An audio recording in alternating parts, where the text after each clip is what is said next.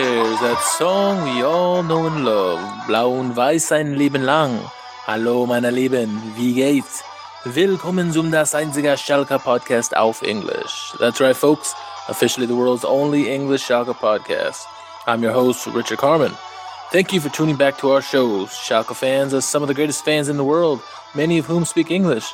This pod aims to bring you the latest from the Royal Blues, talk to the English-speaking fans of the club, get their point of view across, and bring you game highlights. We'll also pick out articles on the club and talk a little bit about them. As always, joining me on the show is co-host Jack Mangan. How are we doing, Jack? Doing excellent. The fourth consecutive victory Sunday. Yes, we're recording this. Also, Selection Sunday for all my college basketball people out there. I got to shout out my Kansas Jayhawks whenever I get a chance. But they won. I saw that. They did. They won the Big 12 tournament, got a 1 seed. But obviously, the big news is a nice little streak of 4 wins going here for Schalke.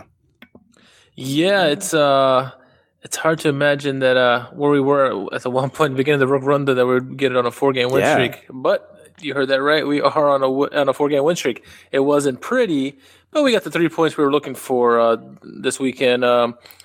Does the ugliness of the victory in the area concern for you, or is it a sign of mental toughness? It doesn't concern me because in a sense, it's kind of the same thing that we've been seeing all season for them. I've talked about this repeatedly. I don't think that we are particularly good offensively.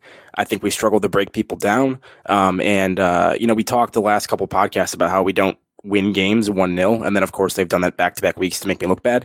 But we beat Freiburg 1-0 in the first half of the season, and then the last couple weeks. But generally speaking, Schalke's defense has not been good enough to pull off those games where if we don't put a couple goals past an opponent, we tend to struggle. And this was a game where I think we easily could have conceded several goals based on how I thought we defended pretty poorly and gave up some chances. Right. Fairman had to make some saves for us, but I think we were to some extent lucky to get out of there with a win, but it's not concerning because I don't think it's anything new. This has kind of been going on all season. How do you feel about it? Yeah, it's a little bit of both. It's definitely sometimes the best teams, the teams that are trying to be champions. And you look at the champions in any of the leagues around.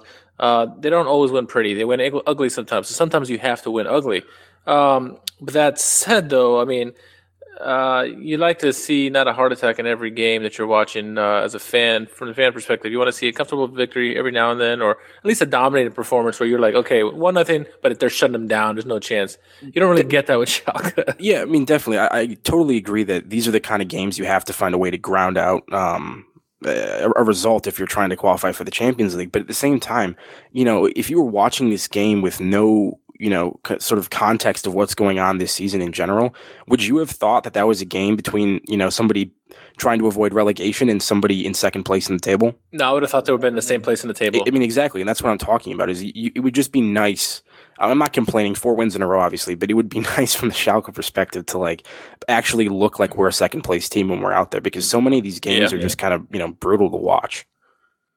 If you look at any of the top, let's say top 5. If you look at the top 5 teams, if you watch them, if you had no context about where they were in the table, Schalke might be the only team that you aren't convinced that they're a top 5 team. Now, obviously, we know how it plays out because they have good defense and blah blah blah blah. But yeah, the way they play and stuff, it's not indicative of a top 5 team. Bayern's obviously Bayern, but Leverkusen has very high potent offense. Dortmund has that as well at times. Even Frankfurt has that also. So Schalke is just it just seems like they're going through the motions, but they're getting it done. It's it's a coal miner's mentality, I guess. Is kind of what it's like. Yeah, we have more goals scored than Frankfurt and Leipzig, but fewer goals scored than Hoffenheim down in 7th, 7 goals fewer scored than Bayer Leverkusen, and 13 less than Dortmund. So we've somehow managed to get some results despite that. But there's a lot of things that you would say either looking at Schalke statistically or watching them play where they don't exactly point to Schalke being in the position of the table that they are. But luckily for us, we're finding a way to kind of maintain that, and hopefully we keep it going. Well, Jose Mourinho is the one who says, "I don't care how we look when we win. All I care is about a win." He's a big proponent of this. So this is like right up the alley of Mourinho. So I could, in that respect, I'm okay with it if you look at it like that. I'm okay with a 1-0 win if it's a confident 1-0 win. Right, yeah. I mean, that was not a performance that was, I thought, like a dominant performance by us by any stretch of the imagination. It looked like they were going to score a goal multiple times. So I think there's a little bit of a difference there. There are a lot of Jose games. He just, parks the bus, whatever, kills it off, and, doesn't allow too many opportunities. I mean, you look at the Liverpool game this weekend. I thought it was, very much like that. This potent Liverpool attack looked, largely toothless, but, Mainz was out here looking like Liverpool normally does against us. So. Well, on the today on the Schalke podcast rundown, as we said, coming off a 3-game win streak, the boys were looking to keep that streak alive against lowly Mainz. In this episode, we relive the struggle against Mainz and look ahead to what Wolfsburg will bring us. We'll also discuss the Amin Harit disappearance act. So, Jack, let's take it away, huh? Let's go.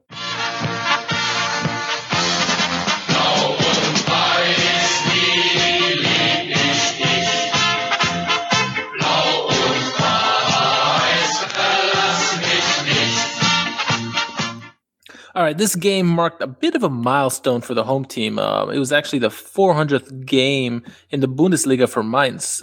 This would be a sloppy affair, figuratively and literally, as it was pouring down rain in this one. Young managers, both Domenico Tedesco and Sandro Wagner, led their respective squads, one on the high of a resurgence of a seasons, if you will, with Schalke, whilst the other in Sandro Wagner is struggling to keep his team in the top division. We'll take a look at the lineups real quick for the home team. Mainz in goal, you had Mueller, who was starting over Rene Adler, which was interesting to me. Then you had Gabamin, Bell, Diallo, Nigel de Jong in the midfield, Onisiwo, Serdar, Latza, Brozinski, that's an interesting name. I like that. Love that name. Yeah. Uja and Quaison. Now to look for the traveling Schalke fans, their lineup. In goal, obviously, Farman. We had Kehrer, Naldo, and Nastasic in the back. On the right wing, we had Alessandro Schoff. In the midfield, or central midfield, I should say, you had Nabil Medtaleb, Weston McKinney, Daniel Caligiuri on the left wing. And then up top, you had Guido Burgstaller, Franco Di Santo in his false nine, and Marco Piazza. On the bench... I'll finish with the bench. On the bench, we had Nubel, Ochipka, Meyer, Goretzka, Konoplyanka, Stambuli, and Mbolo. What were your thoughts on the lineup in this one? Yeah, so from the Schalke perspective, Max Meyer and Goretzka are both out in the midfield. Bentaleb and McKennie taking up that. This is McKennie's first start since his MCL sprain about a month and a half ago or whenever that was. And beyond that, pretty typical. Piazza up top, coming in for, perhaps Mbolo or somebody, and Caligiuri switching over to the left side with Alessandro Schoff coming in on the right. And we've seen that at least once or twice before as well when, Chipka doesn't get the nod and they put Caligiuri over there rather than, somebody else. So, but over that, not too many surprises. Burgstaller, De Santo kind of in similar positions to where they normally are. And then that back three of Nastasic, Naldo, and Kehrer is, pretty typical as well. No, I agree 100% with that. It was nice to see Piazza get in here now a couple of weeks, and McKennie now getting to start here, which is good because we want to see what he's going to give us long term. Knowing that we know we lost Goretzka, we're probably losing Meyer. The interesting thing for me, and it was not what wasn't starting, but also what wasn't on the bench, and that would be Amin Harit. He's have a little bit of a ghost disappearing act lately. First, it wasn't him not starting and just being on the bench, but now he's not even on the bench at all.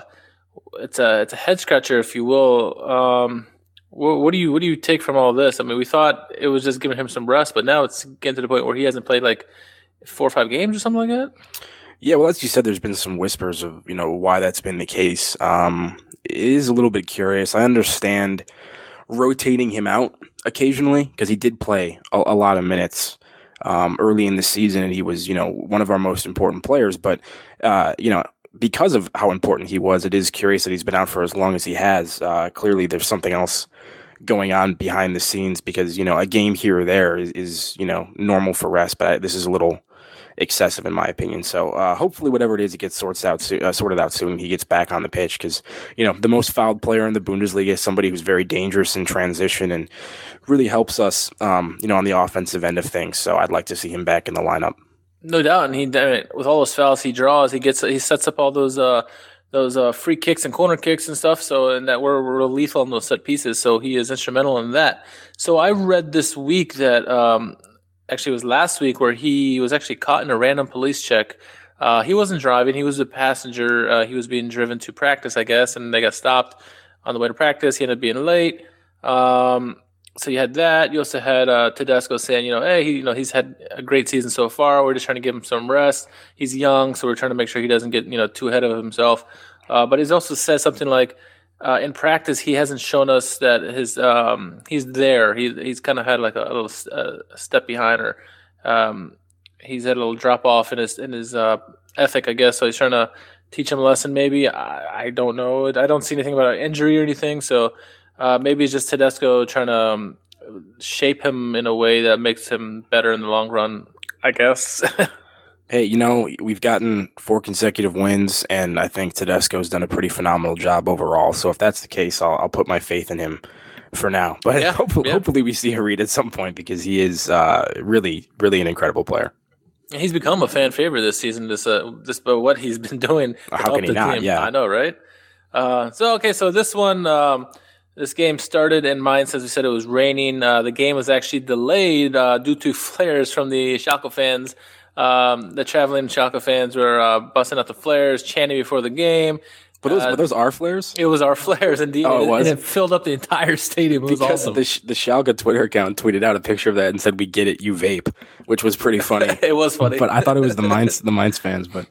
I did too, and then when I rewatched the game, I was like, "Oh, it was the Schalke fans. They're the one lighting up the flares in the corner." There you go. So that's awesome. That was pretty much the highlights of the first quarter hour of the match. There wasn't much to talk about. The ball was played mostly in the midfield. There was really no decent opportunities either way that I can think of. The first real opportunity came, and the real first maybe controversy, I don't know, came in the 16th minute. So Daniel Caligiuri got on the end of a really overly hit cross by Franco Di Santo from the right wing over to the left wing. I guarantee you that was not what he was going for. Anyway, Caligiuri, he made a move on the defender. He ended up getting a shot off, and it was blocked by Latza, who looked to have touched the ball with his hands, and he was in the box, mind you. The ref waved play on, but I was wondering, Jack, after seeing the replay, what did you make of that? Did you think it was a handball or a good call? What did you think? I tend to be of the opinion when it comes to these in general that unless somebody's arm is in a ridiculously unnatural position, like way away from their body, or unless it's intentional quite clearly, that I just prefer not to see these called in general. I mean, you look at this one, didn't have a ton of time to react. His arm is a little bit out, but I mean, there's only so much you can do, in my opinion. So if that had been called, I think that would have been pretty harsh, even though it would have benefited Schalke. But, I tend to just kind of like when the referees kind of let these things go and just kind of let them get on with the game. How dare you say that? No, I'm just kidding. I'm totally with you, actually. I guess it did hit his hand. It was his body. His hand was in his body, or his arm was in his body. It was just his hand in a natural position, and the ball happened to hit him there. I'd hate to see the penalty call there for or against Schalke, or for any team for that matter. I know, like you said exactly right. It was a very natural play by the defender. It wasn't like he was sticking his arm out to stop the ball, like we've seen in other plays where it's very blatant. I thought it was a good no call. While yes, technically it did hit his hand, I don't think a penalty should have been called in that position. Though if he did get the call, we had Bentaleb out there who was our penalty kick specialist, so this would have had that right. Yeah. Only way he can score goals, it seems. So a couple minutes after that, and I didn't catch this, maybe you caught this, Thilo Kehrer ended up getting like a nasty black eye. It was like swollen shut. Looked like he had been in a boxing match. Did you see what happened? I think it was on the header or something when he was defending, but I'm actually not sure either. But as you say, crazy swollen above his eye on the right side. He looked like, Rocky after going a number of rounds or something. Yeah. It was, but he soldiered on and kept playing. Didn't seem to affect him too much outside of, maybe a little bit of narrowed field of vision with his right eye, and probably just some pain if he got a header on that the wrong way later. That would probably hurt, but he actually played a pretty good game, so maybe he should have that happen to him every week. Exactly. And that's a tricky situation too, because it's your eye that's being swollen shut, and you could be put in a dangerous situation there where you can't you don't have your full vision. Especially I guess it was his right eye, so looking to the right, and it could have hurt not only him but hurt the team. But I guess they managed to get the swelling down just enough where he could open his eye. So I could see where it could be a tricky call, both for the referee. I don't know if that's his decision or it'll be Tedesco's in that situation. I'm sure if you ask the player's going to say, I'm going to play no matter what. So, but good to see. I mean, like you said, he had a really good game, and maybe this Naldo should punch him every day before the game starts, so he can play that way. Yeah, unless he's bleeding or there was a concussion or something, I doubt that the referee would try to force him off the pitch or anything. So just one of those things where it probably was inconvenient and maybe a little bit painful. But, these guys are professionals, and they're going to usually play through that kind of a thing. Well, through the first half hour, Ralph Fährmann really didn't have much to do. But then he was actually he was forced to do something real quick. It was around the 20th, 29th minute. Quaison had a really good chance to get the host the lead. His shot just went over the goal, but Fährmann was caught flat-footed. Had that been a target, that would have been a goal, no doubt. Nobody in the world would have saved that, not even Fährmann. But I think that kind of woke him up, because Mainz did have some opportunities throughout the game that he had to come up big for. And then really the only other thing I'm going to talk about in the first half is 43rd minute is a play that kind of summed up the first half, really. And that's when Latza for Mainz had an opportunity to charge up the box. Then he fell flat on his face, just stumbling to the ground. That pretty much encapsulated what happened in the first half, Jack. It went to halftime 0-0. Possession was even 50-50. While both teams had a shot on target, and Mainz actually had taken more shots, like something like 8-3 or something. Really, no creativity from Schalke in the first half, in my opinion. Yeah, I agree. It was pretty dull for the most part. Yeah. There's nothing to say in the first half. It was rather dull, and it's something it's kind of disappointing, because you're playing a team in a relegation zone or relegation fight, and you're in a Champions League fight right now. So you would think there'd be more emphasis on trying to attack and put this team away, and it really wasn't there for Schalke. Yeah, and I mean that's what I'm talking about earlier. You wouldn't know it by looking at these two teams. Where they were in the table. They seemed fairly evenly matched all game. And this is something Schalke tends to do a lot, not always, but it seems more often than not they tend to kind of play to the level of their opponent, and they just seem to do like just enough to either hang around in a game or just enough to win a game. And you'd like to see sort of a more consistent baseline level of play, that when they do go up against some of these teams, they're putting 2 or 3 goals in consistently and looking like the dominant side. And it happens occasionally, but not enough to where you and I can watch a lot of these games comfortably without freaking out about how it's going to end. So, well, clearly we weren't the only ones that were fed up with the play in the first half. Tedesco decided to kind of spark the attack, if you will. He took off Alessandro Schoff and he brought in Leon Goretzka. So that's one good substitution. And then maybe 6 minutes after he likes these substitutions like shortly after halftime. In the 51st minute, he took off Marco Piazza and he brought in Jevon Konoplyanka. It's a guy we haven't seen with decent amount of action lately. So that was good. So before I move on, what was your assessment of how Piazza and Alexander Schoff played in the first half, for most of the first half and a couple minutes of the second half? I don't think either of them played poorly. They were just largely, ineffectual and not particularly noteworthy. Yeah, I mean, it was a fine performance. And honestly, Schoff has been kind of doing that recently for me. He's a player that I like in general, but I feel outside of maybe a couple performances, the way he's performed this year has not been maybe up to the standard of his performances in recent seasons. He hasn't been somebody that, in my opinion, really comes in and stands out, and you kind of look to him as somebody who made a big difference in a match too often. It's usually Caligari on that side to begin with, so he's not always playing anyway. But I didn't mind seeing him taken off. And then Piazza, didn't do a whole lot, and honestly didn't get a whole lot of service either because of how, just completely toothless we were on the offensive end in the first half. But he's also not as strong in the pressing game as, maybe Burgstaller or DeSanto are. So, when he's not getting service or when Schalke's not, doing much offensively, he probably ends up looking a little bit worse than even, DeSanto or somebody else does, because I think they bring more to the table in terms of work rate. No, I agree with that.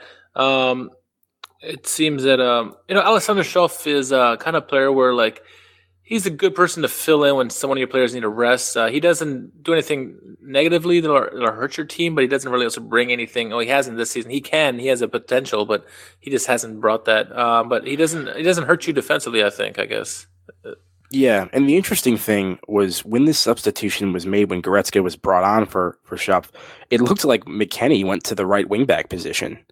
And so, we've heard some things out of camp, and we've seen this, occasionally where McKennie has kind of dropped back into sort of like a deeper, splitting the center backs or something. And we know this kid is versatile, but that was the first time I think we've seen him kind of playing over on the right side. So that was interesting to see how that went. And overall, I think it went fairly well. I don't think he was, blew anybody away back there, but he did a job, he did a shift, and I think that only speaks to, his continued value to the club when you can kind of move him around, put him in different spots, and he can do a job for you.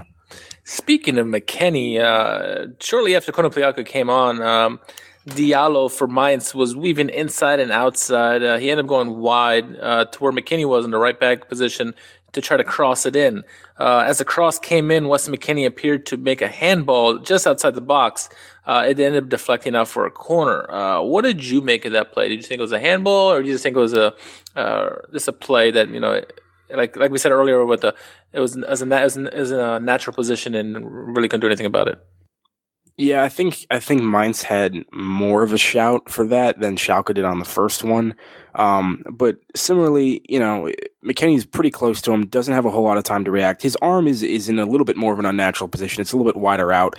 I don't know if it was intentional or not. And even if it was outside the box, so it wouldn't have been a penalty. I don't know. I mean, if Mainz fans want to get upset about that one, they can. And if that had been called for a free kick, I don't know if I would have been, terribly upset about it. But, it wasn't a penalty situation, so I don't really know if it's that important to stop the game there or whatever. So how did you see it? Well, first off, it was outside the box, like you said, so it wouldn't have been a penalty. So if people are complaining about my penalty kick there, get over it. It wasn't in the box. But I actually do think McKennie, in my opinion, stuck his hand out. Now, it was very instant reaction, but I played the game, and sometimes I have an instant reaction where I want to stick my hand out when I shouldn't, for plays like that. So maybe McKennie was doing that because it looked like he was going to jumping to the right, and the ball was going just to his left, so it looked like he stuck his arm out. But I mean, if they call that a free kick, whoop-de-doo, who does Mainz have that can take a free kick anyway? So it would have been a big deal there. Sorry, Mainz fans, if you're listening. But no, it was okay. I mean, it wasn't super intentional at all. I mean, I think it was just a reaction by him. If you wanted to give him a foul for that, I don't think it was a yellow card by any stretch because it wasn't leading to any opportunities. But yeah, I mean, I think he kind of did intentionally, but whatever. I mean, I'm not crying over here. It would have been a free kick, and I don't think anything would have came from it, like I said. So we'll move on from that. Let's move on to something that was more meaningful for us. Just a few minutes after that play, actually, Kehrer, he was wide right, and he gave it to DeSanto, who was near him, and he quickly gave it to Daniel Caligiuri, who literally was at the midfield mark. Nothing special about this, right? Not so much. Great run by Caligiuri. It's a fantastic run by Caligiuri. It is a marvellous goal by Daniel Caligiuri. All his own work. And the game lit up by a magical run. Mainz 0, Schalke 1. Daniel Caligiuri, he gets the ball, passes one defender with ease, flies by another two defenders, continue his run up the pitch with two more defenders closing in. He unleashes a wonderful shot that freezes the keeper, and it gives Schalke the lead. And as the announcer said, stunning goal, Jack. It really was. As you say, he picks up the ball kind of left of center. He's about even with the Mainz end of the center circle there, just in acres of space. And Onisiwu, or however you pronounce his name, I apologize.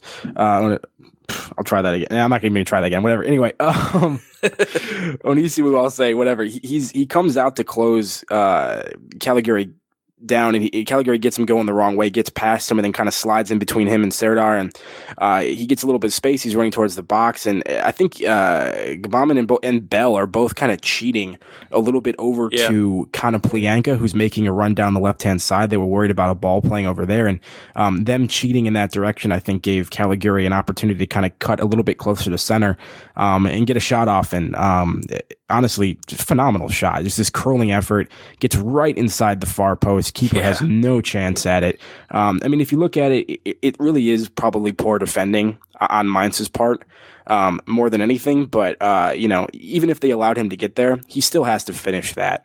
And that was quite a finish. Yeah, that was an excellent finish. And normally, I mean, 9 times out of 10, when Caligiuri gets the ball in that position, he just usually passes it out wide. It's nothing play. But something in him was like, forget this. I'm taking it. I'm taking the house. And maybe it's something Tedesco said that we need more shots at halftime. I don't know. But he looked like he was on a mission. He's like, I'm just taking it house. And then, like you said, he had to have the composure to finish it off after doing all that. And boy, what a finish! I mean, nobody in the world would have stopped that. Maybe De Gea or Ter Stegen. And so here's the thing. Literally, probably about 30 seconds before this sequence started, Goretzka had an opportunity, kind of on the edge of the box, and rather than run in or take a shot, he kind of dances around and passes it backwards. And this is something that's been pissing me off about Goretzka recently. Yeah. He's been so bland. This is a guy that's supposed to have all the attacking talent in the world, and he's not using it. He's kind of just jogging around out there, and he's not really taking anybody on, putting anyone to task, making somebody step up and make a play. And this is the kind of thing I love to see from Caligari. Then we're all kind of standing around on offense, not trying to force the issue. And Caligari is finally like, I'm just going to take a run here and charge at him and make somebody make a play, and no one did. And obviously, once again, still had to deliver. It was a world-class finish, but I just love seeing the intention and the energy, and it's something I thought was lacking from a lot of players, this game, and then also Goretzka recently. Yeah, and it's about time. Go figure that it's Daniel Caligiuri that steps up to do it, because he's been like our hardest worker all season, it seems like. And what a goal! I mean, again, he's done this before where he's had these howitzers, especially when he plays on the left wing side. So I mean, I guess he cuts in and shoots it with his right. So I mean, do you disagree with me on my Goretzka take though? No, I agree 100% with you. It pisses me off. It's almost like since he got the contract too, he's like, you know what? I'm just going to coast the rest of the season until I go to Bayern. No, exactly. I mean, he's already leaving Schalke and going to Bayern, and the fans are already pissed enough about that. You would think in a World Cup year that he would be, 1, trying to make a World Cup squad, 2, trying to impress his future employer, and 3, try to leave Schalke on a good note, put some good performances, and help us qualify for the Champions League. And he's been completely vanilla over the last couple months. I haven't been impressed with him at all. Below, I think, what he's capable of. If Goretzka doesn't know it, Germany have one of the most depth, the biggest depth in midfield out of any country in the world, probably. And no shit. If he's not paying attention, he's not going to get started. If I'm Yogi Löw, I'm not starting him. 2, I'm not even going to take him to World Cup at this rate, the way he's playing. I mean, the way some of these midfielders and for Germany are playing this year, I'm going to pick them before I pick him. Just the way he's playing right now. He needs to pick it up, in my opinion, if he wants to make the World Cup squad. I mean, absolutely. I mean, I think he probably end up will, but I mean, like, that's never a guarantee for anybody. You know what I mean? Even good players, if they're in poor form, and you got some person who maybe doesn't have isn't held in the same regard, if they get hot at the right time, they can punch their ticket. And I think Goretzka will go, but he's certainly not playing like he cares about Schalke or about the World Cup. So, this is something that we talked about. Once this decision was made on his part, we're like, okay, whatever, it is what it is. But now we need him to step up and be a leader and help, lock us into the Champions League for next season. He's really not doing that. And if you got you listeners out there, disagree with us or see something differently, please let us know, because maybe we're missing something. But that's how it looks to us. But let's get off of this Goretzka rant for once, because I feel DeSanto's. No, I'm not talking about DeSanto. The 65th minute, Ralph Farman finally is called on to do something when Serder he gets the ball after a Schalke player fell over. I forget who it was. And he gets a pretty good shot off that rally parries wide. That's his first big save 65 minutes into the game. But just 3 minutes later, that man again, Serder, he gets another shot off from distance that Rally is forced to save once again. The rebound ended up going wide to Uja, but fortunately for us, his shot goes high and wide. But Jack, Mainz were starting to pick up the intensity at this point, and it had to worry you. It did. And Serdar, I thought, had a really good game. He was hustling out there. He was getting to a lot of 50-50 loose balls before Schalke players were. And, he was popping up in dangerous areas and putting himself in a position to, receive service and get some shots off. And he put Fairman under some pressure there. And honestly, I don't think that Schalke was doing a particularly good job closing him down. We talked about this thing. I don't know if it was last week or, Leverkusen game. I forget. Yeah, I don't know. I don't remember, but I would go as far as to say that Serder was the best player for Mainz for probably the second from the 65 minutes or second, pretty much the whole game. But 65 minutes onward, he was the most dangerous player on the pitch for them. Yeah, he was really impressive. And showed a lot of hustle, a lot of initiative, was winning a lot of loose balls that I think he was beating Schalke players too, and got a couple shots off as well. So he was definitely a danger man for them. Good performance. Oh, right. So in the 76th minute, it was really, really a tough moment in the match for Jack as Franco Di Santo was subbed off for Brielle Mbolo. What was your assessment of Di Santo in this game? Another job well done, or? Yeah, I poured some liquor out for him and spread some roses for the homie. On the grave of his performance. No, I mean, did anybody offensively have a good game for Schalke? Other than Caligiuri in that one moment, no. I mean, the three that were playing up top, Bergstaller, DeSanto. No. Yeah, no. I mean, so I'm not going to be hard on him today because I don't think there was anybody else that made him look particularly bad. You're right. But I mean, I've said this numerous times. I'm never going to complain about Mbolo for DeSanto. Watch me eat my words when something happens like that later in the season and I don't like it. But generally speaking, Mbolo is a player who has a much higher ceiling than DeSanto, even if he maybe has a little bit lower of a floor. Yeah, no, I agree with that. So not much to talk about really. 79th minute, Bentala picked up a yellow for pulling the jersey on the Mainz attacker. 84th minute, that guy again, Serder, really starting to get into the game at this point. He begins a play out wide to Brozinski, who gives it to Ostonali in the box, and this shot looks like it's going in, but Raul once again comes up with another big save. Raul had a pretty good game in this one. His reactions were spot on in this one. It had some really big saves. I mean, Mainz could have probably had 3 or 4 goals in this game. Yeah, Mainz really started finding a lot of joy down the right-hand side later in the game. And as you said, Brotato chip over on the right-hand side there picks that one up and plays that into Ustinali, who I actually didn't think that was a particularly good shot from him. It's sort of a tame curling thing right towards the middle of the goal. I think if he had hit that with a little bit more conviction towards one of the sides, he might have caused Fairman some issues, but ultimately it ended up being a fairly comfortable save. And there's a lot of those plays for Fairman in this one where they definitely forced some saves from him, and he had to parry some stuff, but a lot of them were within reasonable reach. He wasn't really ever at full stretch and really trying to save anything for us. So yeah, no, and things seemed like they were fairly comfortable, even though we were, really tense because the scoreline was so close. But things started getting a little tense on the pitch around the 86th minute. There was a yellow for Gabamin for throwing down Bergstaller, who I thought probably could have got a yellow for his foul on the player. I forget who it was. He fouled somebody and he kept hounding the person with the ball, and then Gabamin came in and basically did the rock bottom on him, dropped him to the ground, got the yellow. And then Franco Di Santo also picked up a yellow, which I didn't catch that. He may have reacted to what Gabamin did to Bergstaller. Did you see what Franco Di Santo did to warrant that? I didn't, but I'm pretty sure it wasn't as bad as grabbing somebody by the throat and throwing them down. So Once play finally resumed after all that stuff, there was a deep free kick by Gabamine, and a Mainz player goes down in the box, and Kara appears to have shoved the player to the ground. The referee waved play on.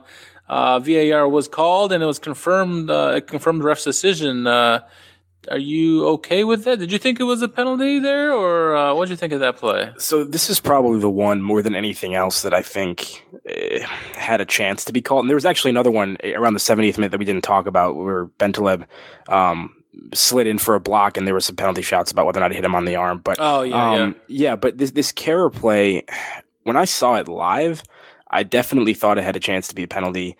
But then the first couple of replays I saw, which were sort of from like Fairman's angle, it didn't really show enough about what was happening behind. It looked like there may have been an arm to the back or, whatever. But maybe I'm biased, and I'm sure I am because this is the Schalke podcast after all. But the more I watched this replay, what it looked like to me is that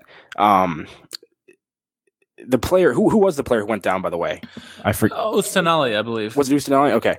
Let's just assume it's Ustinali. He didn't react to the arm initially. What it looked like to me is that his left leg ran into Kehrer's right or left leg, I forget, and he got it tripped up as he was going to take a step, and that's what really caused him to fall down. Now, whether or not you want to call that a penalty is a different question. It's kind of like a tangling of legs, but it looked like that was more the impetus for him losing his feet than any sort of contact in the back, but I could be totally wrong about that. I just couldn't tell from any of the angles I saw how strong that push really was. Although we've certainly seen stuff like, called like that before. I mean, that was plenty to get a call. It just really kind of depends on how the refs want to interpret that, especially, in the 88th minute with Schalke with a lead. Maybe they didn't want to, bring Mainz back into the game on a controversial call like that. But how did you see it? At first, I thought it was a penalty, and then I saw the first replay, and I thought maybe it was a collision between Naldo, Kehrer, and Ustinali, or whoever the player was. And then I watched another replay, and then I was like, I'm not so sure anymore. I really don't know. It was that close, and I can see where the referee just said, I'm not going to, like you said, I don't want to put this, the balance of this game on a penalty there when I'm not really sure. I mean, they did go to VAR, and VAR said they didn't see anything either. So you're going to have to kind of side with them in that one. When you're not sure, or if it's nothing conclusive, you just got to go with what the referee said. Yeah, the commentator certainly seemed to think it was a foul, and it clearly so. Like I said, the more I just watched it, the more it seemed like, he really started falling down when it was, the tangling of legs rather than that contact. But like I said, I could have the Schalke blinders on, so who knows? The Schalke beer goggles on, right? Really, there's nothing much to say in the rest of the game. There was a tough tackle in the 89th, just before the end of the game, where Quaison, he got a yellow for a really tough tackle on Mbolo. And normally, if it was on another player, you'd be like, okay, whatever. But it was Mbolo who had a horrific leg injury last year. Put him out for the whole season, and he's just came back, so it's still tender for him. And to see him go down, you're thinking, oh, no, hope he didn't get injured again. Luckily, he didn't. It didn't seem like it, but it was a tough tackle by the attacker on an attacker. Yeah, that might have been one of the only plays that Goretzka did nicely with a little back heel there, but that is the correct sequence, right? Yes. Yeah, no, that was the only thing that Goretzka did all game that really caught my eye. But anytime Mbolo goes down, you're always worried about it given his injury history. He's just kind of coming back and getting into the swing of things, and it would be unfortunate if he were to go down again. But luckily, I think it was more of an acting job on his part than anything. Let's hope. So the game would end 1-0. Schalke with the victor remain in second place. 1 point up on Dortmund, who beat Frankfurt on the weekend, and 2 up on Leverkusen, who won their game against Gladbach. Eintracht slipped to 5th place, while Leipzig is in 6th place. So we're holding par so far, which is good. We want to remain in where we are and keep the teams who are below us, especially our rivals over there at Dortmund behind us. What a game that was today. You get a chance to catch any of that? I saw the score. I kept seeing the scores pop up. I didn't get to watch it. I'll probably watch a replay now, just knowing it was a 3-2 game. So was it a pretty close game with Frankfurt? Or I saw the scoreline. It was. I think there was 2 goals in stoppage time that were scored at the end. But by each team? Yeah, one by each team. But Pulisic, our boy, with a nice assist to Batshuayi. Not rooting for a Dortmund win here by any stretch of the imagination. Don't come at me with that. But from the American perspective, we love to see Pulisic on the pitch. He's been not selected as much recently with Marco Reus kind of getting back into the picture, which you can understand. But he had a good game today. All right, so we actually had a couple Twitter questions on here, and if there's a third one, Jack, please let me know. Okay. But to the first one, it comes from @MartinGMGD. The question is, my question is simple. How can we get Franco Di Santo out and Max Kruse or anyone else in? We need an out-and-out striker like Lewandowski or Batshuayi. I think if we had a consistent goal scorer, we would have an incredible side. No more trying to hold on for this 1-0 lead. Yeah, you tackle that first. Yeah, so first of all, Martin, GMGD, I believe you tweeted us last week as well, so I apologize for not getting you in last week, but we appreciate your resolve and your consistency, so we got you this time. That's right. I mean, first of all, I agree with the sentiment. No more trying to hold on for these 1-0 wins. I would love it if we were a more competent offensive side. It would certainly take the pressure off of us watching some of these games, so we're not, the last 10, 15 minutes, just a barrage of Mainz attacks or whoever we're playing just kind of coming at us trying to pull something back. But, I mean, how can we get rid of Franco Di Santo? You just get rid of him. I mean, the problem is that there seems to be a little bit of a disconnect between the portion of the Schalke fan base that kind of agrees with me and apparently Domenico Tedesco, who, I mean, and who knows, maybe Domenico Tedesco, if he had other options at his disposal, would use them. But Di Santo's getting selected regularly. He's been a regular starter for us this season, and he does bring certain things to the table, as we've talked about, his work rate and what have you. I mean, whether or not Mark Uth, who's coming in on a free, ends up being that sort of talisman up top, the kind of person you're talking about, and that remains to be seen. I don't know what your opinion on that would be, Richard, on whether or not he can fit into that role. But I mean, if Tedesco has plans for Franco Di Santo, he has plans for Franco Di Santo. He's under contract until the summer of 2019. So unless we sell him now, he's going to be around for another year. It's not like he's going to walk. Right. Yeah, I mean, I would love to bring somebody like Max Kruse in, but I don't know about a Lewandowski or a Batshuayi. That might be a little bit above what Schalke's recruitment can pull.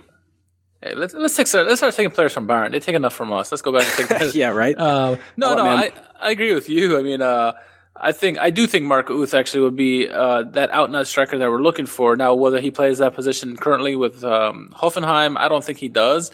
But we could probably use him, and he obviously has goal-scoring prowess. I don't know how he is, but holding up the ball, and Franco Di Santo is good at that in that regards. But I mean, Tedesco does see something that we all don't see, and I mean, he's got good use out of him in this false nine position.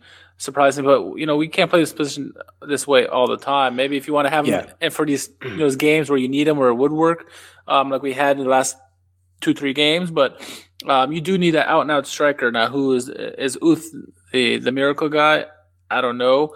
I don't know who I would like as an out striker. I don't know if I'd take Max Kruse. I mean, Max Kruse a couple years ago I'd take him, but right now I'm not so sure.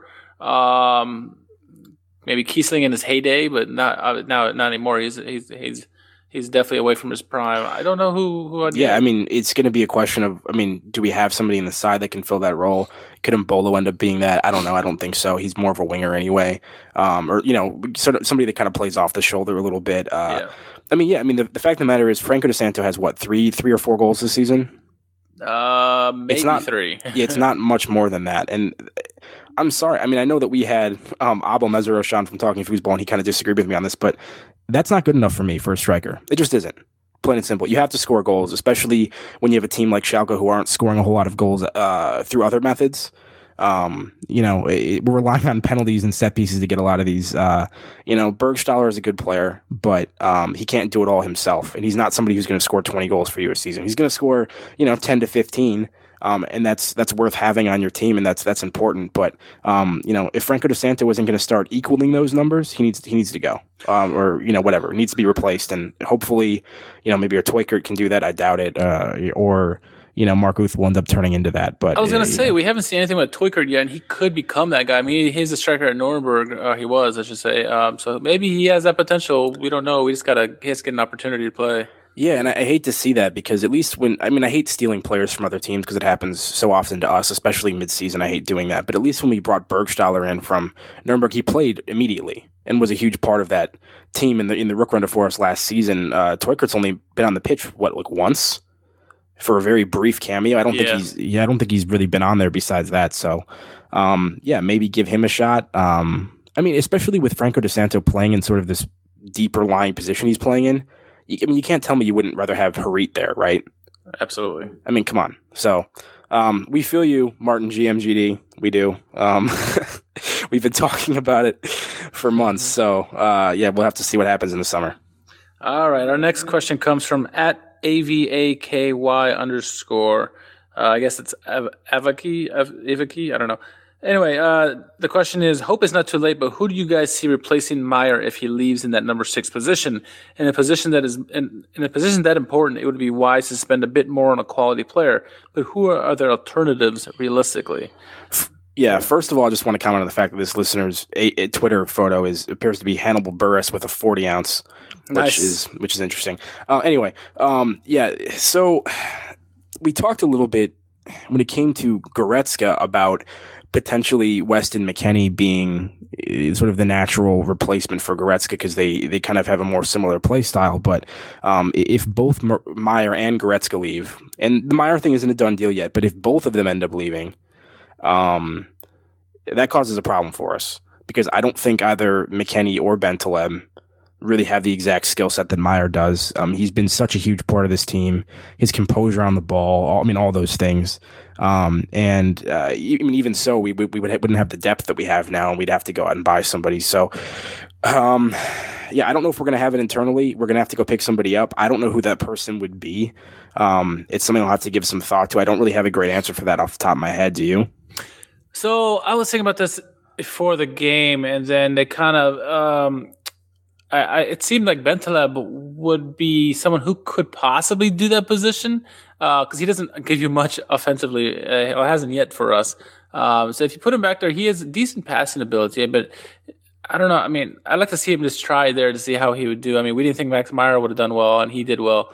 So maybe Bentaleb would be worth a shot. But someone who I kind of thought about last week, I believe it was, who we played last week again? Hertha, yeah. They have the guy named Meyer, right? They have a young kid named Meyer, 19 years old. Yeah. He could be worth a shot because Meyer for Meyer. I mean, hey, he's young too. He's like 19 years old. He played pretty well against us. Why not? And the other thing I'll say is I don't know if it is necessarily crucial to replace Meyer with somebody who has the exact same skill set because when he's in the game, we tend to kind of focus everything around him. And it's not that hasn't worked; it hasn't been good, but that's not the only way that you have to play. And I don't necessarily know if we need somebody to be that fulcrum and that sort of deep lying orchestrator to the extent that he has been. We could end up, bringing in somebody else and kind of going a different direction with the way Tedesco sets up the system. So we'll see. But I mean, it certainly would be a big loss, and it's a question that I'm sure Christian Heidel is pondering on a daily basis. We actually just got a question on the fly. We got it from Corey Simons at COSIMONS. He asks, why can Dortmund re-sign Royce and RB Leipzig sign Werner, but Schalke is unable to hang on to up-and-coming players? It's a good question. Because because the soccer gods hate us. No, I would like to think that. I mean, so first of all, Dortmund is more of a consistent Champions League team than we are right now. And RB Leipzig is a team that's very much on the rise. I would love if Schalke can hang on to their players. I personally try to blame Horst Held for a lot of this, for the sort of the contract situation that Heidel inherited when he came to the club. Right. But I guess we'll find out in coming seasons if history ends up repeating itself. And but yeah, I mean, really, it's just a fact of we've just done a horrible job managing the contracts of our young players. We aren't signing contracts with them to put ourselves in a situation that when they're reaching their peak desirability to other European clubs, they're still under contract. That hasn't been the case. Like, they seem to be peaking and really gaining serious interest right as they're about to become free agents. And if you don't lock them up soon enough, then they really have no incentive to re-sign for the club. It would be nice if they would, just so that we could sell them and, get some money. But, you've heard things about Goretzka getting a pretty massive signing bonus from Bayern. And that's partially because they're not having to pay anything for him. So, I mean, I don't know. It's frustrating. I don't know what the cause of it is. It happens to a lot of clubs. It's not just Schalke. Unless you're a Bayern, unless you're a Barca, unless you're, whoever, you're going to have trouble holding on to talent. Players go in and out all the time. It would just be nice if we could at least get some money for them when they do leave. Yeah, and I think most of that has to do with policy, and I don't know if it comes from the top or was it horse health before, but I think Heidel needs to try to find a way to change his policy and keep these players as best they can. Now, if the players don't want to stay, that's one thing. But if you have a chance to re-sign a young player, and keep him for under a longer contract, kind of like we did with McKennie, then you need to take advantage of that and then try to get sign quality players to come in as well. So. The other thing I'll say to Corey real quick is just that Royce also has a history of injury trouble, so he might not be as attractive to other clubs as some of our players are. But also, maybe Schalke's losing players for free more often, but it's not like Dortmund's maintaining a lot of talent either. Look at all the players that Dortmund's lost in recent seasons, whether it's Hummels, Lewandowski, Goetze, who they ultimately brought back, Shinji Kagawa, who they ultimately brought back briefly, but Gundogan, Mkhitaryan, and now Aubameyang recently. So it's not just Schalke. I mean, it's hard for anybody who isn't Bayern in the Bundesliga to maintain their talent, and Schalke is doing this to other clubs as well. Look at all the players we've taken from Mainz in recent seasons. Right. Yeah, that's very true. So it's we don't have the answers for what you guys will want. We have some ideas, but we don't know ultimately how it's going to get resolved. And hopefully Heidel has this. That's why he got brought in, so he can resolve these problems for us and steer the ship in the right direction where we can keep some of these youngsters and get better and start challenging the likes of Bayern and Dortmund year in and year out. I didn't see any other Twitter questions. Did you? No, I think that's it. But we appreciate the couple of those that did come in. We're always happy to field those, and keep them coming. No, we love that. And real quick before we wrap this up, we've played Wolfsburg next week. Wolfsburg currently are just above the relegation zone thanks to goal differential. In the previous meeting, as you guys recall, whether you want to or not, Schalke were seconds away from victory when Divock Origi pulled back a late goal to share the spoils both ways. Any predictions for this one, Jack? Well, they got beaten up pretty badly by Hoffenheim this past week. Yeah. And they are on a pretty brutal run of form beyond that. How many games have they lost in only 2, but I believe they've lost in the Bundesliga 4 out of their last 5, I want to say. Okay. And there's some good opponents in there. There's Bayern, there's Leverkusen, there's Hoffenheim. They've kind of had a similar schedule to what Schalke's actually had recently.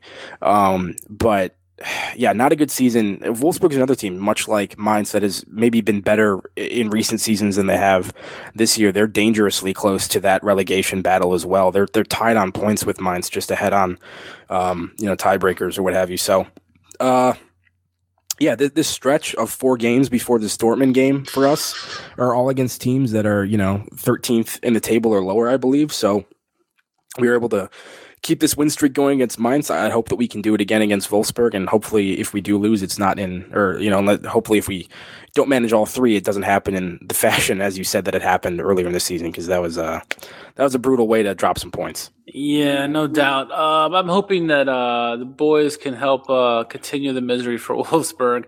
Maybe get a few goals on the board, because I'm tired of this 1-0 or 1-goal victories. Amen. I love the victories, don't get me wrong, but we need to get a little bit. I like to breathe in the games and not be so wound up and clenching my fist the entire time. So let's see. Hopefully the boys will get a 2-0 victory or something like, even a big one. Come on, a big victory. That'd be nice. Score a goal, Weston McKennie. Score a goal.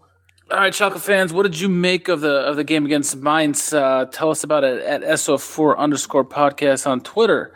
That'll wrap it up there. Keep tuning in each week as we'll bring you the latest from the Royal Blues. We want to thank Schalke, Fox Soccer, Up to Franz, and the Bundesliga for providing us tidbits for our podcast today. If there are any topics you would like us to discuss, please tweet us at SF4_podcast on Twitter. Keep those questions coming. We love to interact with the fans.